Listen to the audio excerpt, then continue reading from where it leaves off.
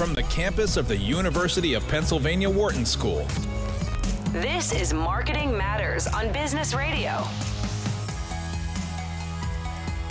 Hello and welcome.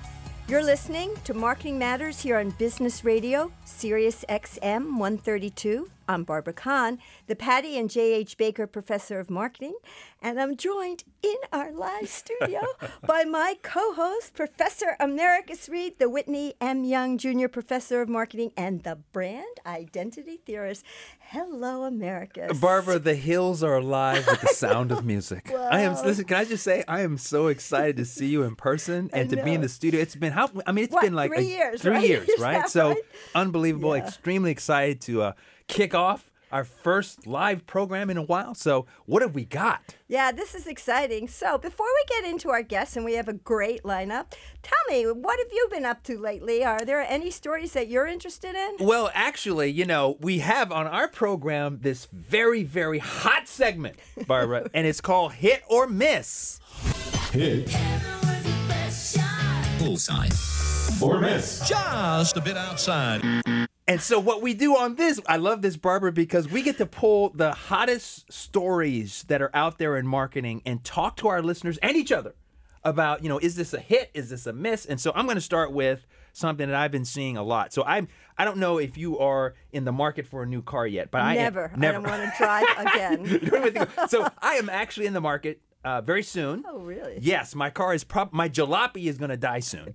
And I just realized that I have probably purchased my last internal combustion engine automobile Absolutely. It's ever. EVs, right? EVs are hot. Okay, so Tesla. I'm seeing more Teslas, okay, just around Philadelphia, Barbara. I don't They know. got a little cheaper, I They got a think. little cheaper, right? And so this is hot. Anyway, so what I want to talk about really quickly is this notion of Tesla, Elon Musk. I talk about him in my class all the time, consumer behavior marketing school, marketing at the Wharton School, and the notion that he's such a big brand. And He himself and Tesla. and they're all interrelated. Yeah, you're making them both. Yeah. Right? They're separate or? They're kind of the same thing, right? They're the vision, the mission. You've never seen a Tesla ad. He has 80 million followers You've on never Twitter. seen a There's never Tesla? been a Tesla ad. It's all word of mouth, Barbara. Wow, Isn't that that is amazing? shocking, Shocking. And so, anyway, the idea is that Elon now has become a part owner of Twitter. You have way Is more. he part? I thought he's on the board. He's actually owns, I believe, 9% of the company now. wow. Okay, so this is the latest thing, and he's been doing some crazy stuff on there. And the question is this a hit or miss from the perspective, Barbara, of is this going to resurrect Twitter? He's talking about throwing in an edit button, all kinds of he's going to come in and rearrange how the paradigm around free speech, et cetera, et cetera, et cetera. So that's kind of my hit or miss for this week. Oh, This my big God. Tesla news and Elon Musk So more the generally. Tesla news is actually Twitter news. Yes, That's exactly. the point. That's the point. Exactly. So is Elon Musk on the Yeah. board a hit or a miss? Yeah, for the Twitter brand. Now, you use Twitter a lot, Well, right? if Twitter is about just being noteworthy, then it's got to be a hit, right? Right. It's got to be a hit because it's going to get people talking about it. Absolutely. And from the word of mouth perspective, just like you said, Barbara, I just think this is amazing. I mean, I'm fascinated because the Elon Musk brand, people either love him or hate him. And he's such a powerful, enigmatic, strange, mysterious, visionary figure that people are just fascinated by. And isn't he the world's richest man? He is. I saw that. Yes, he is.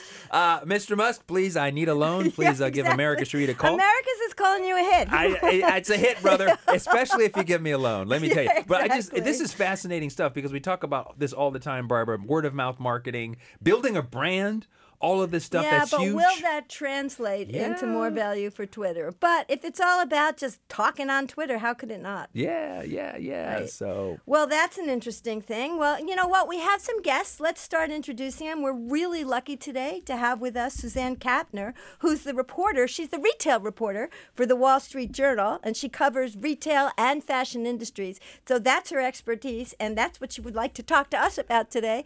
Hello, Suzanne. Welcome to our show. Hi, Barbara and Americus. Thanks for having me. excellent. So America's had his hit or miss, which was Tesla and Twitter. But in your beat, what's the story of the week that you've seen that you think we can talk about as a hit or a miss? Well, I've just been watching this Omega Swatch partnership with fascination because me initially partnering with Swatch was not necessarily an automatic home run for Omega. Omega is a very premium, high-end brand. Swatch is much lower end. You know, there could be issues with quality that could tarnish the Omega brand. And in fact, we are seeing some of the dye on the Swatch watch has been rubbing off on people's wrists.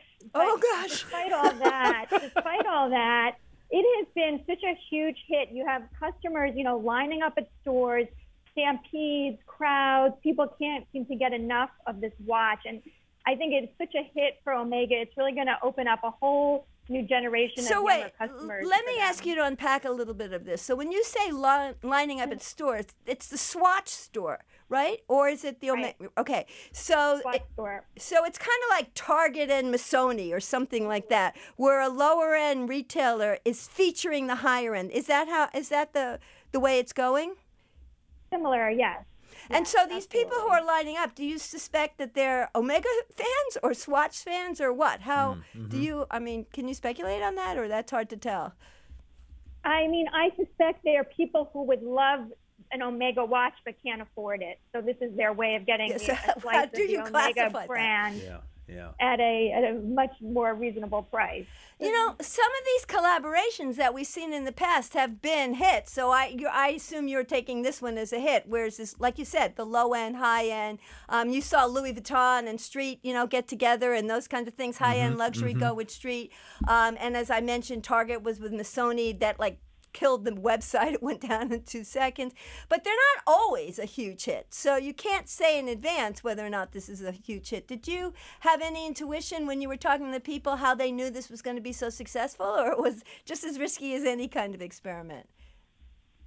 You know, I don't really, I think it was a gamble. You got to sometimes roll the dice, and there are no guarantees with these lineups. But, you know, I do think to me it was a risk, because with a watch, it's so much about the craftsmanship and, you know, making sure the quality is there. And, you know, for some Omega watches sell for like $200,000. So Really? I didn't know that. Price differential with Swatch. Yeah, what's Swatch? Like $69.99 or something like that? I mean, it's yeah,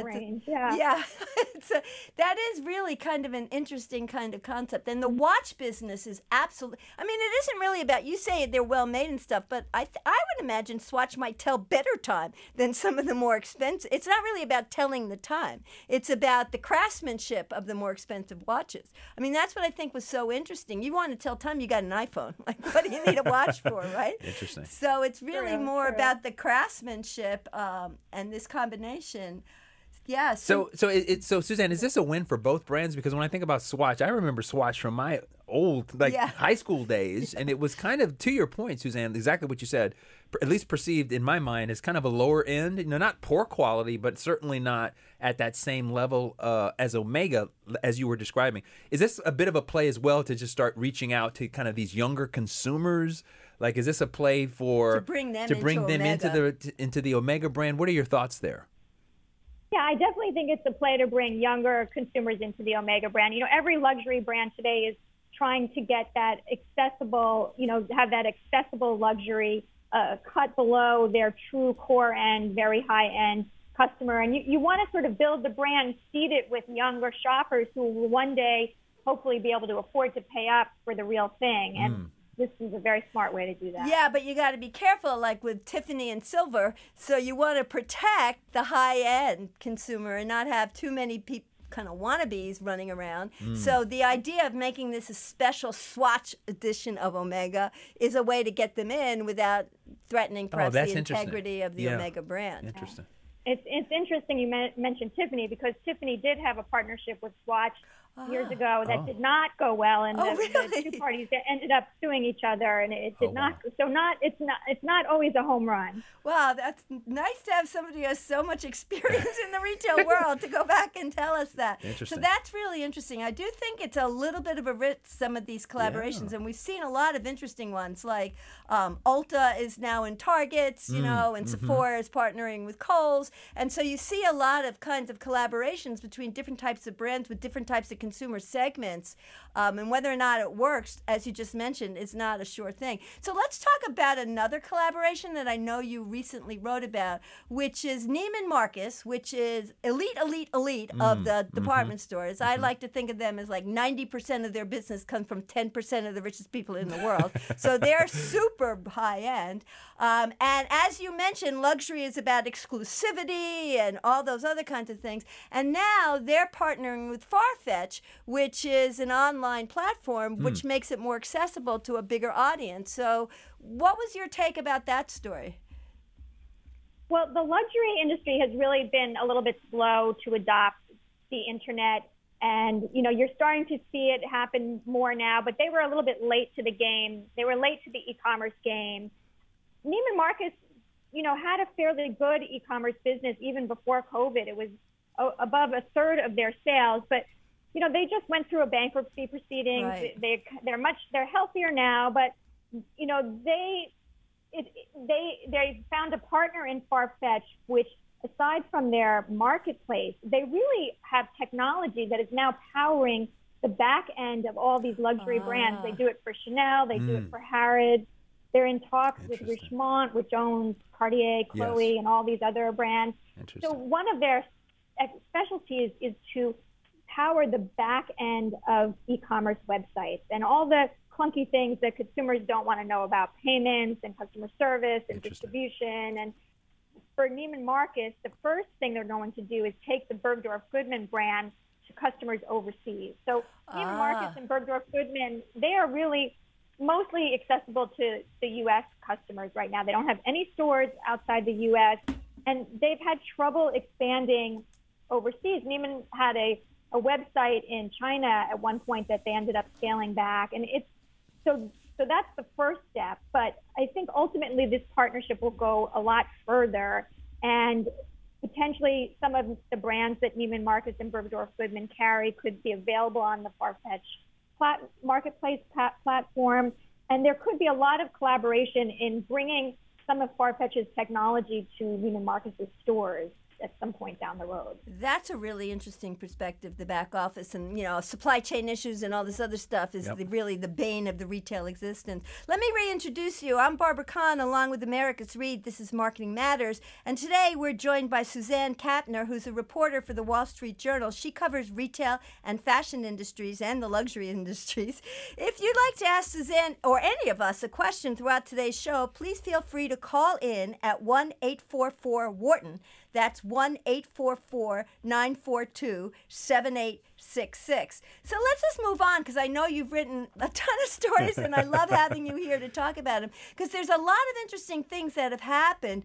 One of the stories that I can't believe is working, because I never heard of this happening before, but you wrote about Birkenstock, which they're using their power, I guess they're a trendy brand now to be able to do this, to pressure retailers to stop selling copycat sandals. I mean, these are copycat, not counterfeit. But in this business of brand and luxury, counterfeits, copycat, that's really, I mean, back to America's expertise, threatens brand identity. Yeah, interesting. And to be able to call on these retailers to stop doing that, isn't that unusual? I mean, what was your reaction to that?